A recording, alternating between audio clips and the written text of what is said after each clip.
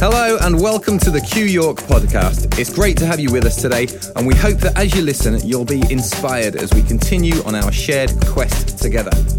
This podcast is entirely free, and yet it's not cheap to put together and wouldn't be possible without the generosity of our supporters. So, if you consider yourself a supporter of Q, then please head to qyork.co.uk and hit donate to show your support today, because there really is no Q without you. Thank you and enjoy today's message. Hey everybody, I feel kind of prepared and unprepared for what I want to say to you today.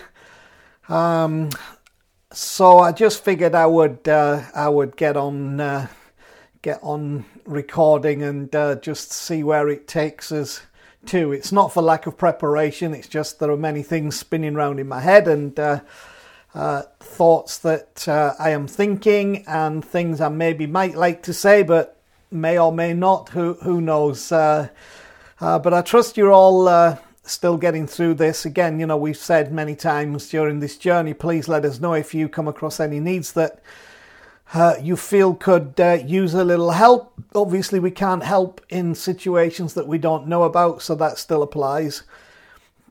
Also, as far as Q is concerned, we have been using our facility to accommodate funerals for the last 4 weeks. I've been to more funerals in the last 4 weeks than I have in the last 4 years, as we just provide our facility to serve the community in that way, and it's been very much appreciated. And we did one ourselves on Friday for a relative of Jim Clark, who is Claire Cornock's granddad, who we buried a little while ago, and I think we did a great job there, and it was an honour and a privilege to bless the family. Others we've been hosting for other funeral directors, our friends at Rowley and Sons and Fielders, and I think the help we've given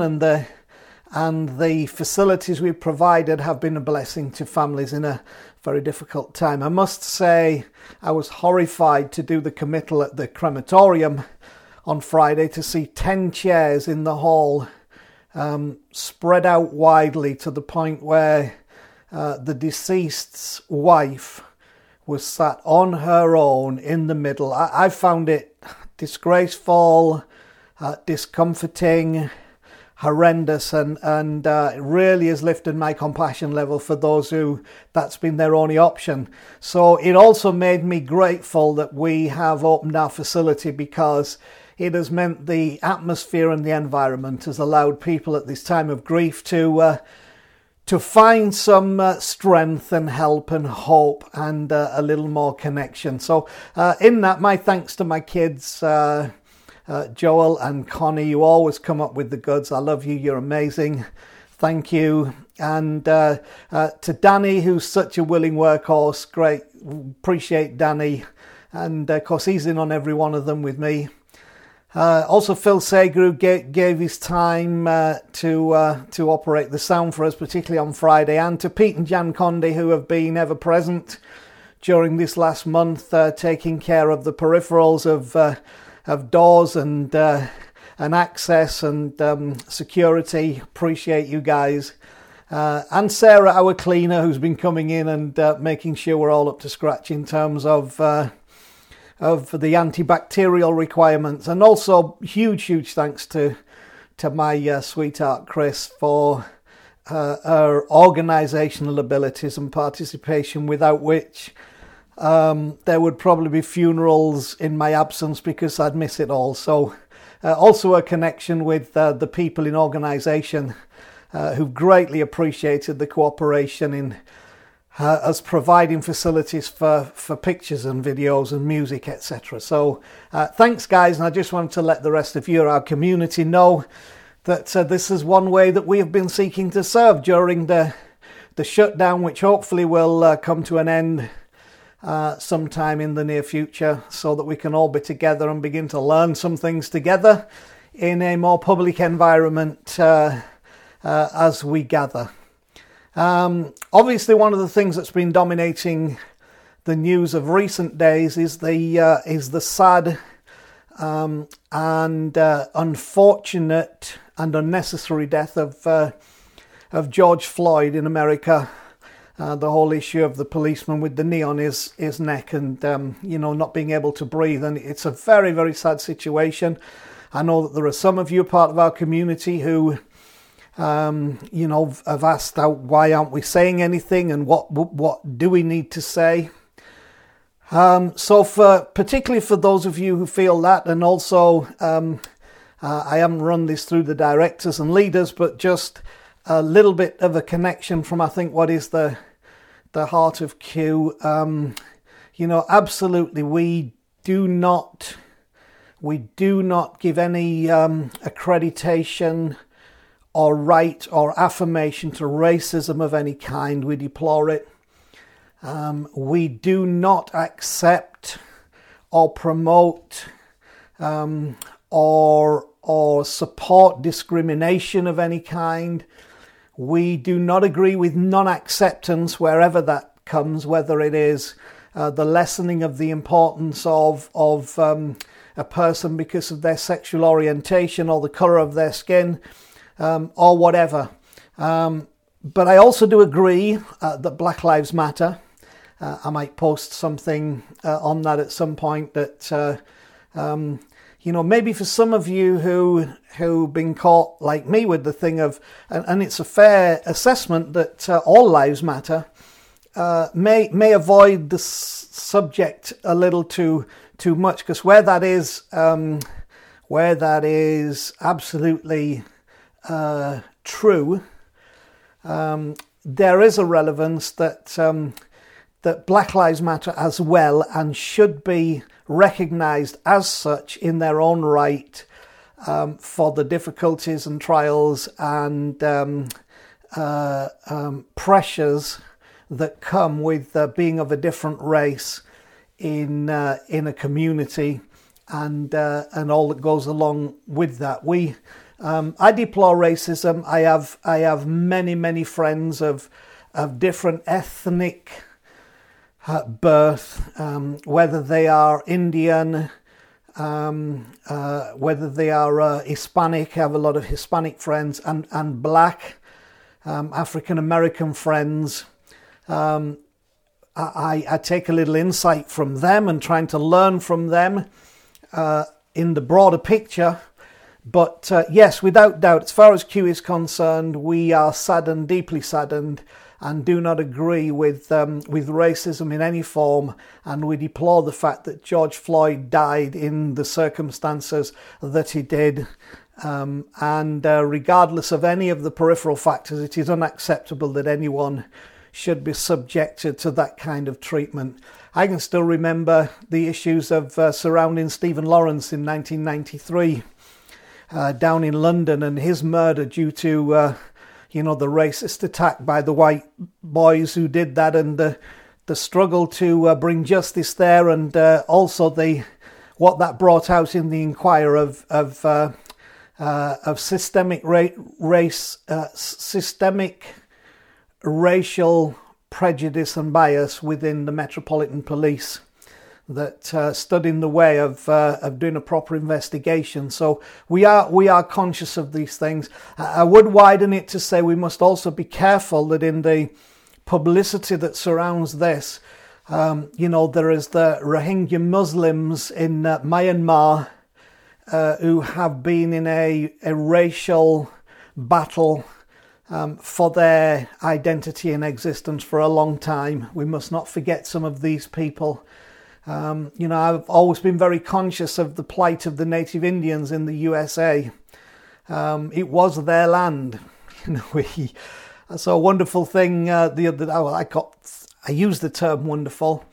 It was a little video of a guy who got into a car outside of a pharmacy, a drugstore in America, and was ready to drive away. And when the authorities stopped him and said, "Look, you're stealing this car," he said, "No, I discovered it. It was here, and there was nobody in the driving seat. So, I'm taking this car because I have places to go and things to do, and I've discovered it. And so, of course, the argument is built. And, of course, what he's really driving at is that, Christopher Columbus did not discover America. The Spanish explorers did not discover South America, nor did the British explorers discover Australia and New Zealand. And of course, the point being that we took them to be ours, and people take things to be theirs. When actually discovering something does not mean it's yours. What you finish up doing is the equivalent to stealing. And I think there are many issues that should be considered by us all in that respect. And I have been very conscious of the plight and the history of the native peoples of North America. And also something that doesn't always hit the news here is the minorities in Northeast India who, again, there is racial tension and racial violence takes place there. So yeah, we stand against all racism and raise our voice to say it's wrong. And I've been reading some of Martin Luther King's stuff, the great civil rights leader in America in the 60s. And let me just give you 3 quotes of Martin Luther King's. There comes a time when one must take a position that is neither safe, nor politic, nor popular, but he must take it because conscience tells him it is right. Sometimes we have to act from that basis. Of course, we have to measure what is it that is defining our conscience, and that would become an interesting conversation. But I accept what Martin Luther King says. But he also says this, which I think is important in view of some of the violence that we've witnessed. Let no man pull you so low as to hate him. That's also very important. Martin Luther King was very much for peaceful demonstration, to stand against the horrors of the time of segregation, and was just asking for people to be civil. So civil rights means please just be civil with me, and we agree with that. But probably one of the greatest quotes of Martin Luther King, outside of the I Have a Dream speech, is this one: let justice roll down like waters and righteousness like a mighty stream. And that was in a letter from Birmingham jail that Martin Luther King wrote. And I would say 100% we echo that today. And this would be my key statement into this situation. Let justice roll like waters and righteousness like a mighty stream, as we're all conscious of how we should treat our fellow man and our fellow woman, of whatever colour or whatever creed. But in this situation, yes, black lives do matter.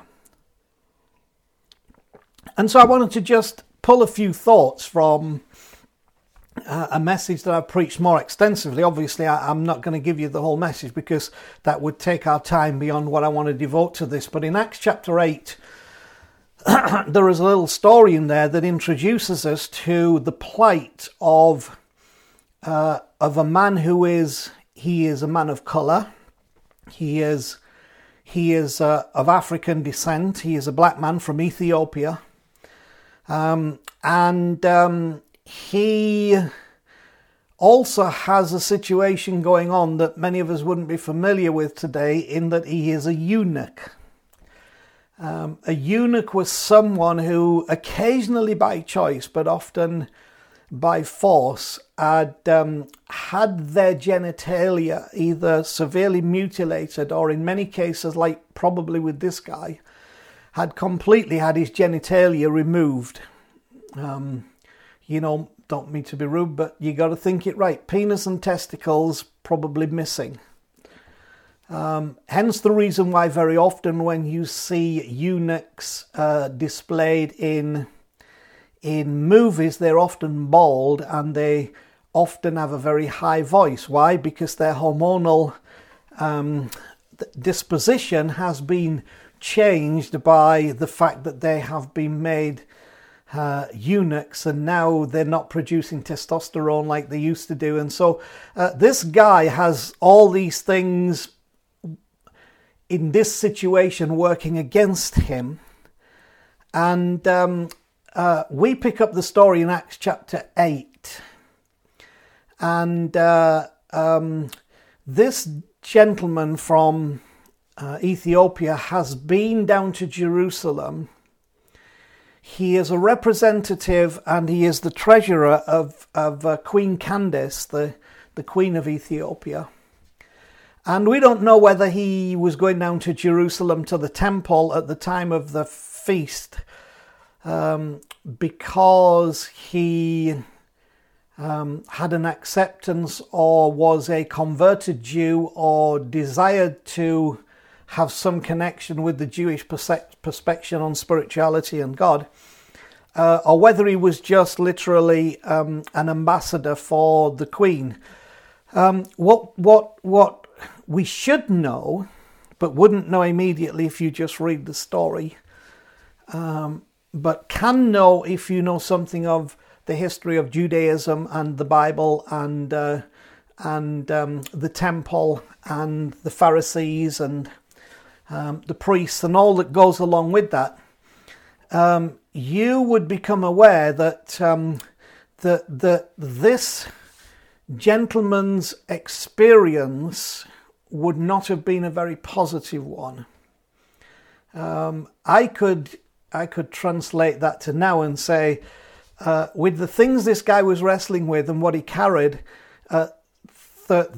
he was discriminated against, and that his experience of church, the big church, the best church even, was a very negative one. And I would have to confess and say that I have grown up around discrimination in the church, which would not be called discrimination.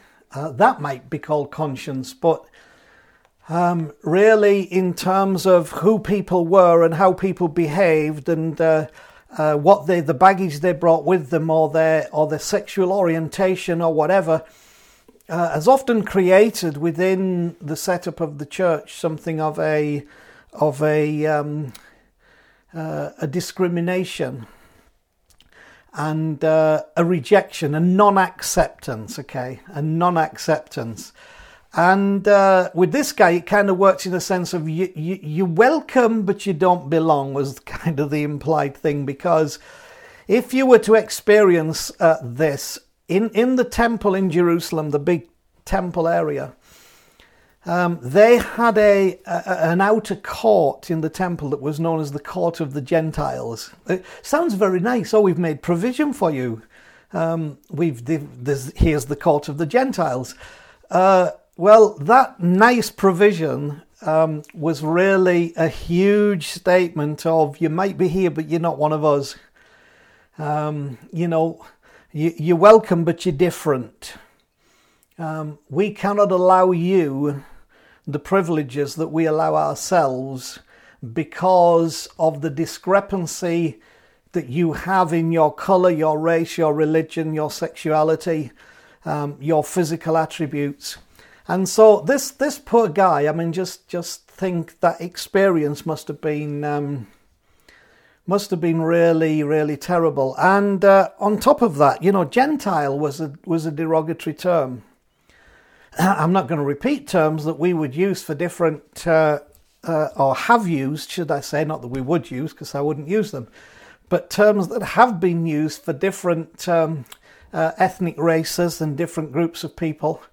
Gentile was like that. It was, you were being firmly told, you're different and you don't matter as much as we matter. And then they had another term which was dog. If you were not of Jewish descendancy, if you were not a pure Jew, then you were not only a Gentile, but you were a dog, which is also not very nice, but was a very common terminology. So, and in case we think some of these issues we're facing now are modern inventions of our evolution to civilization, then you're absolutely and completely wrong. These issues of dogged humanity and society, dogged, no pun intended, they've dogged humanity and society since the earliest records that we have of humanity's existence. So he's called a Gentile, he's called a dog. He can only enter the court of the Gentiles. Subtle way of saying you're not one of us, you're really not really welcome here, we'll accept you, but you're just not like us. So you cannot have the privileges that we have. There was another one as well, which often happens. We like to draw on our own favourite sacred prejudices wherever we sit in the equation as to, basically the way I would use it for that is God is on our side in what we feel. The truth is, you can pretty much justify most behaviours by picking one or two verses out of any sacred book or any including the Bible. And the legalists had got there in the Bible and think how this would affect the guy. No one who has been emasculated by crushing or cutting may enter the assembly of the Lord. No eunuch is to enter the congregation of God. No man who has any defect may come near. No one who has damaged testicles. He must not come near to offer the food of his God. Because of his defect, he must not go near the curtain or approach the altar and so desecrate the sanctuary. So imagine this guy's got all kinds of things bombarding him about why he is inadequate, not enough, too different to be included, and why then prejudice against this guy was justified. Now, bearing in mind the guy could not and didn't need to do anything to change his any aspect of his condition. But as we pick up the story, this is where I love where grace comes in, because there's this guy Philip, and Philip's already pushing the envelope because he is a Jew, but he has gone beyond the boundaries of his own racial, tribal connections. And outside of that, is involving himself with the lives of others beyond that, and connecting with them over the love and acceptance that he had found in the life of Jesus and the expression of Jesus and the work of Jesus, and what he felt that Jesus represented to humanity, and that the life in Christ went beyond these tribal boundaries, and that love was the thing to bring us together above all else. So he's loving these people and doing okay when he hears something inside that says, you need to get yourself out into the desert.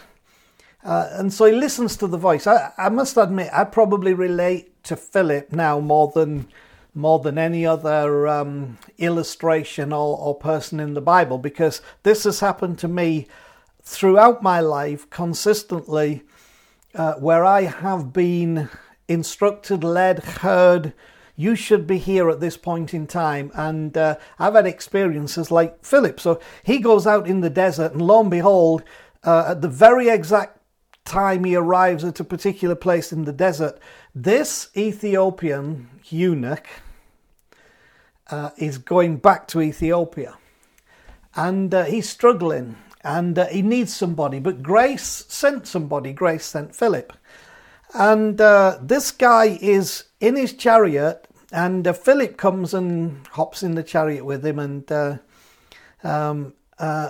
in the chariot the guy is trying to make sense of what just happened.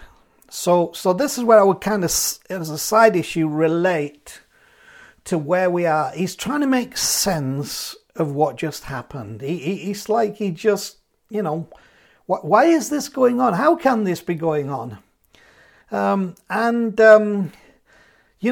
Realizing unless something overrules the rules that have allowed this to happen, then there is no hope.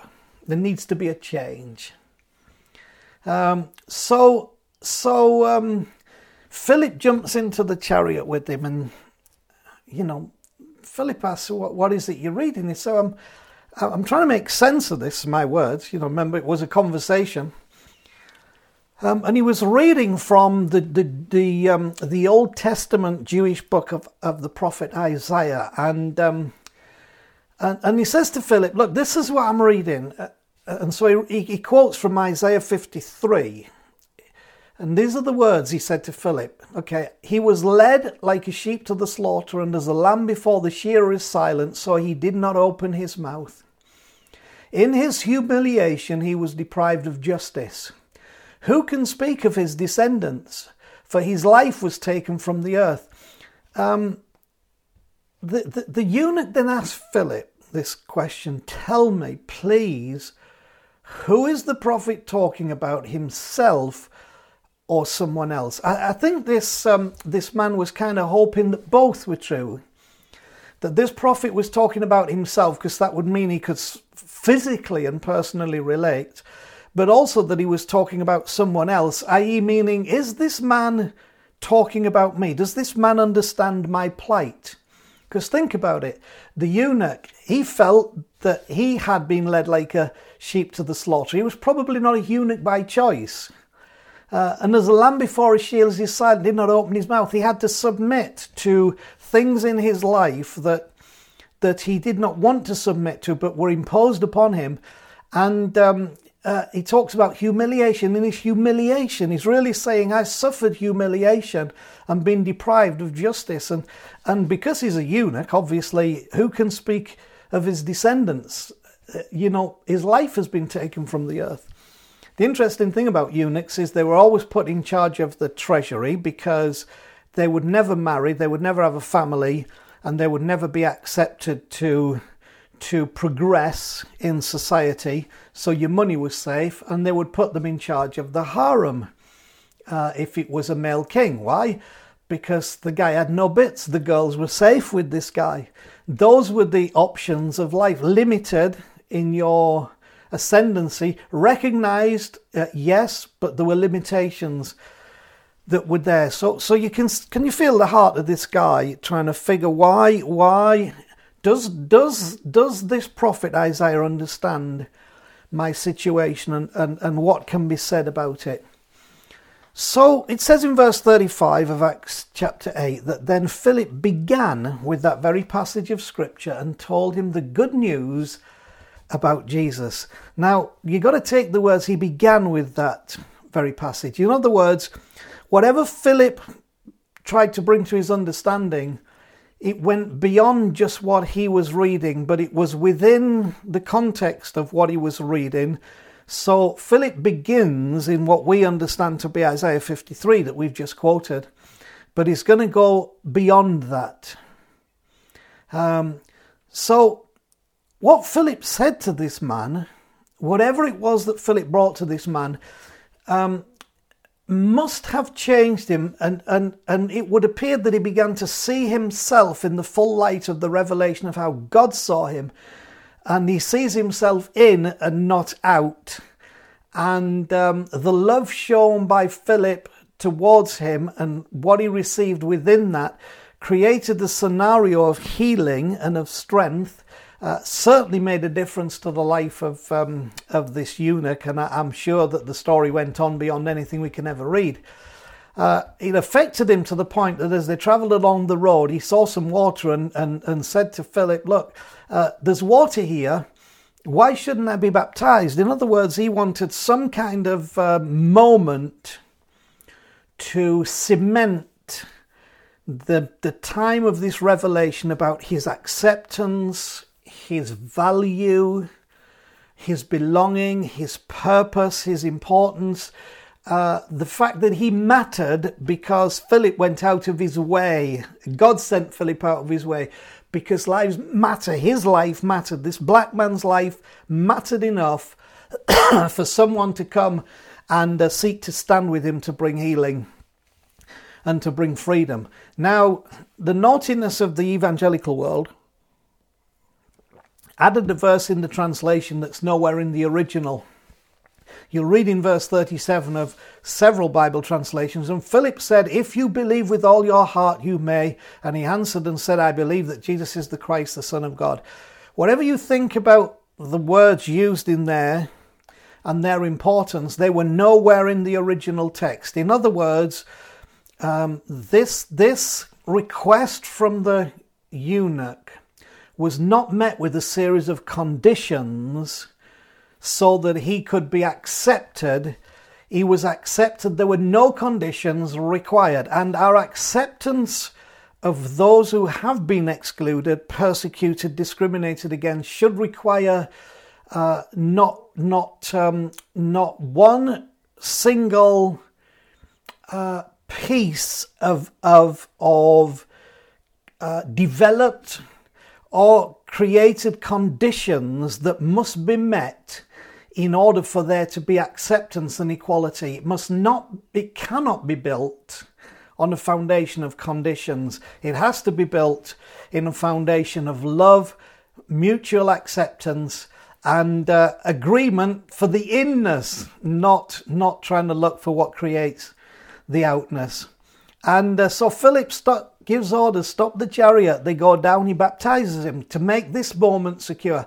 I pray that there will be baptism moments in all of us, in how our heart changes towards those that we have discriminated against in the past, and that we bring them to their inness and oneness and belonging, because we've often introduced conditions that weren't there. So I don't go on too long, let me just express to you what the wisdom of this scripture and what happened with Philip. Remember, it says, and beginning at that scripture, he began to tell him the good news. So beginning there, he began to open it up. Now, what's interesting is that if you continue on from that very passage of scripture, chapter 53, keep reading, then for those of you who can't figure this out, you go into what we know as chapter 54, and what we know as chapter 55, and what we know as chapter 56. When you hit 56, which Philip would have been reading to this guy, something fascinating happens. Remember, this guy is an outsider. He's called a Gentile, he's called a dog, he's discriminated against, he can't come into the place of acceptance, he can only go in the outer court. He's this black Ethiopian eunuch, he got no bits, he's excluded, there's just problems on every side as far as conditions and legalities that have been invented would say. But listen to what happens when Philip hits chapter 56. This is what the Lord says: maintain justice, that's important, and do what is right. For my salvation is close at hand, and my righteousness will soon be revealed. Remember Martin Luther King's words about justice rolling and righteousness pouring like a river. The problem is this verse here sounds like words of judgment if read through the wrong lens. This is what the Lord says: maintain justice, do what is right. My salvation is close at hand, my righteousness will soon be revealed. But it's actually a term of softness. The eunuch saying, here's water, let's mark this moment, was doing what is right. And so this, if you read this on, you'll see there is a softness to this that is wonderful. So I've got to read these verses. I know, it's biblically heavy, this little bit, but you'll see why it's important. Verse 2, blessed is the man who does this. Who does what? Who holds it fast. Who holds fast what? Who keeps the Sabbath without desecrating it, and keeps his hand from doing evil. Now, for those of you not raised how I was raised wouldn't understand, and many raised how I was raised would not have examined this enough in terms of history and culture and context and truth, to know that what the Sabbath represents is not go to church on a Sunday, because if we're going to argue, that's the first day of the week, not the seventh, and Sabbath means 7. But if you go right back to the beginning of the text of Scripture in the context of the Bible, you will see the narrative uses a model for creation that's nothing to do with it being a scientific or evolutionary document of this is how many exact days it took to make the world, blah, blah, blah. It goes deeper than that. What it runs to, though, is that the Sabbath, or the seventh day, it says, and on the seventh day God rested from all his work that he had been doing.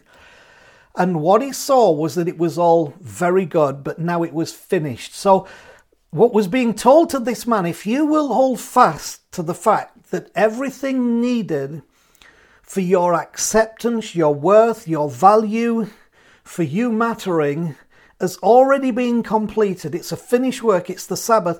Then if we can start from there, if we can all start from there, then we begin from a place not of perfection, because that creation story incidentally never talks about perfection, but we can begin from a place that the Genesis narrative says is very good. And it's a great place to start from, the very good. Now, if it's very good, it's also wonderful because it means that this is going somewhere. It's up to us to take it beyond the very good, but most often we don't allow it to start in the very good. You're very good.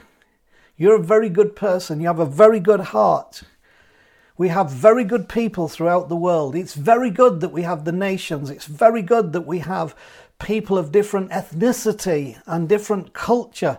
It's very good. It's for us to come together and move that forward. It's also very good that we recognize those who've got other issues, whether it's a sexual orientation or whatever it is, transgender, whatever.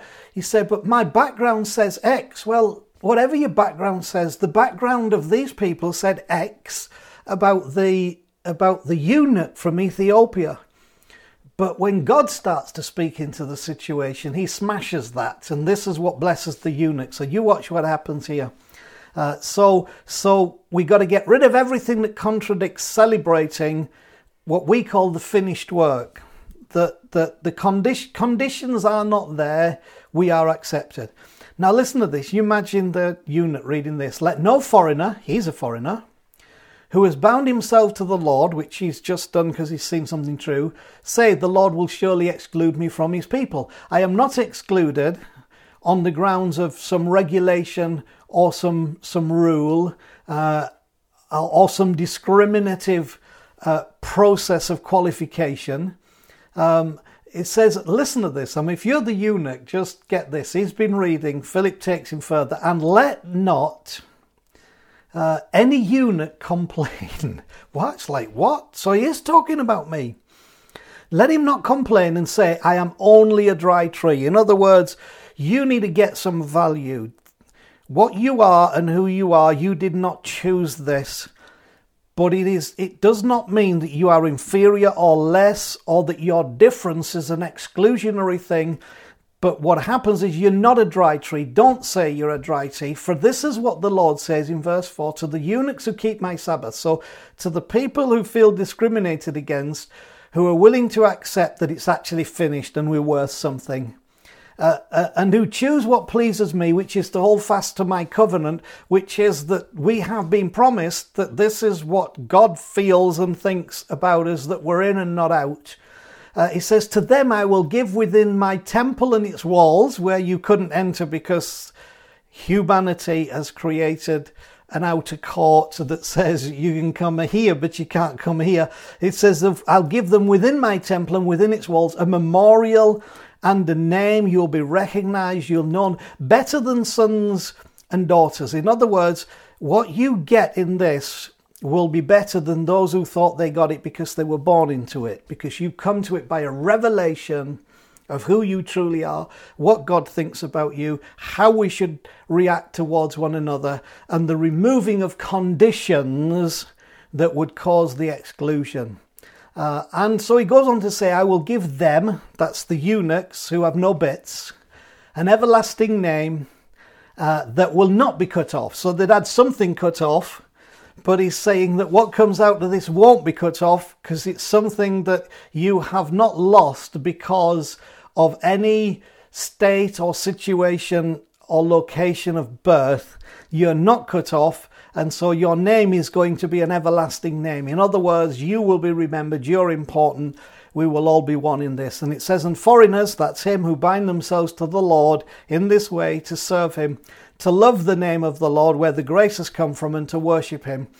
All who keep the Sabbath, all those, right, whether you're an Ethiopian eunuch, whether you are a pure-blood son of David Jew, whether you are from mining stock in England, all those who keep the Sabbath without desecrating it, all those who accept the finished work that we've been brought in and we've been made equal and conditions have been removed and we are loved and we are free to love, and who hold fast to this covenant promise, these I will bring to my holy mountain and give them joy in my house of prayer, and their offerings and sacrifices will be accepted on my altar, all of them. For my house will be called a house of prayer for all nations. So I've gone on for 39 minutes now, so let me just finish this here.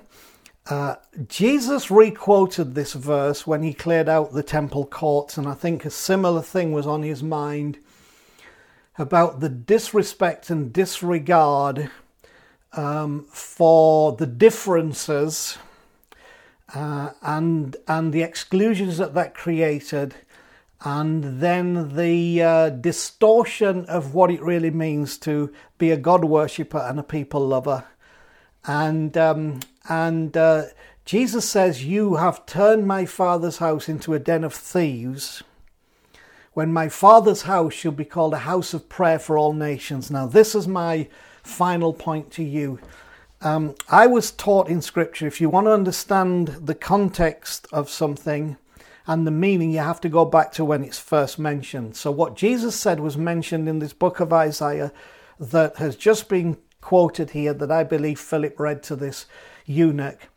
And the statement was really this, that a house of prayer is not somewhere that God accepts, is not somewhere where we come together and speak words or hold hands in a circle. God forbid, God deliver us from the prayer circle.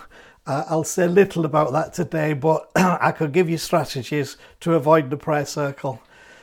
My Father's house is a house of prayer for all nations did not mean it's where people of different languages can come together and say things to God. If you get its context, what makes a house of prayer is the level to which it embraces acceptance and belonging.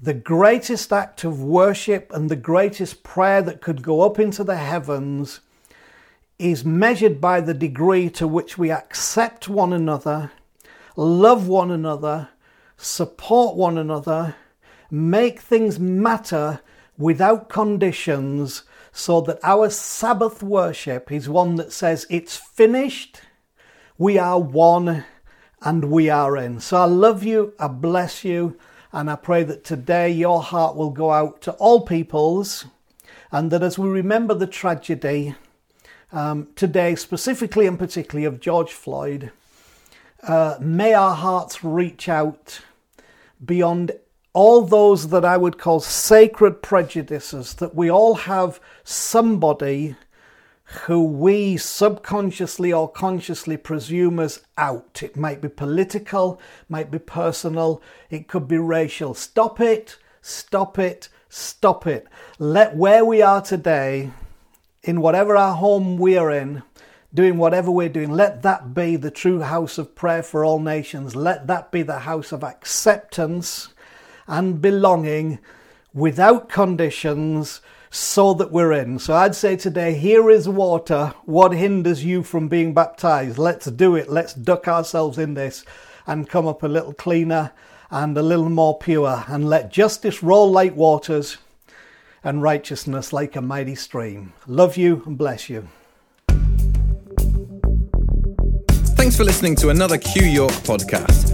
If you've been inspired by what you've heard today, then why not email us at info@qyork.co.uk and let us know who you are and where you're listening from. We love that you're listening to us, and we'd love to hear from you too. Did you know you can also watch all of the talks from Q on our YouTube channel? Just go to youtube.com/Q Church York. We look forward to having you with us again soon. Until then, enjoy the quest.